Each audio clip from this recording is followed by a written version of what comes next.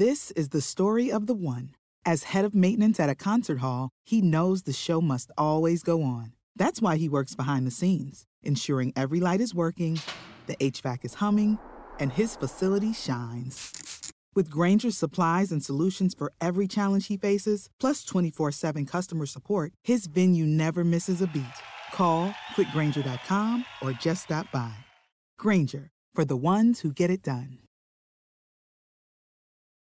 Hi, everybody. This is Adriana Trajani. I'm the host of You Are What You Read. I have the privilege of interviewing luminaries of our times about the books that shaped them from childhood until now. We get everybody from Sarah Jessica Parker to Kristen Hanna, Mitch Albom, Susie Essman, Craig Ferguson, Rainn Wilson, Amor Tolls, you name it, they come, they share. New episodes of You Are What You Read drop every Tuesday on Apple, Spotify, or any major streaming platform wherever you listen to your podcasts.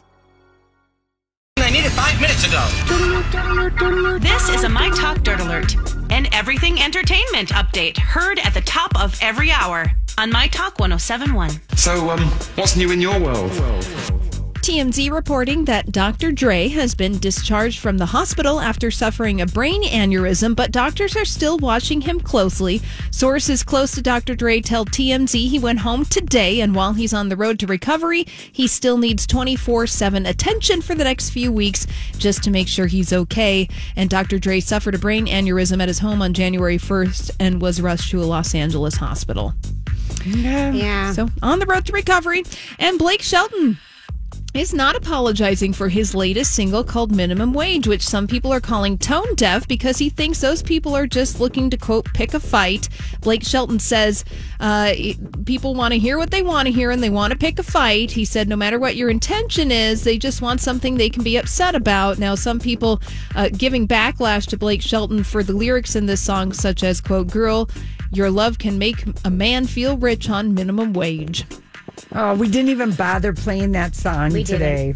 Oh, well, probably for the best. And finally, a little celebrity real estate news. Dwayne "The Rock" Johnson. If you're interested in buying a horse farm down in Georgia, well, you can get it at the bargain basement price of $7.5 million.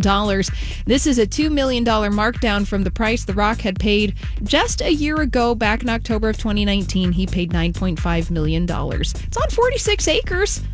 You know, if you like horses, go ahead. All right, well, that's all the dirt this hour. For more, check out mytalk1071.com or download the MyTalk app.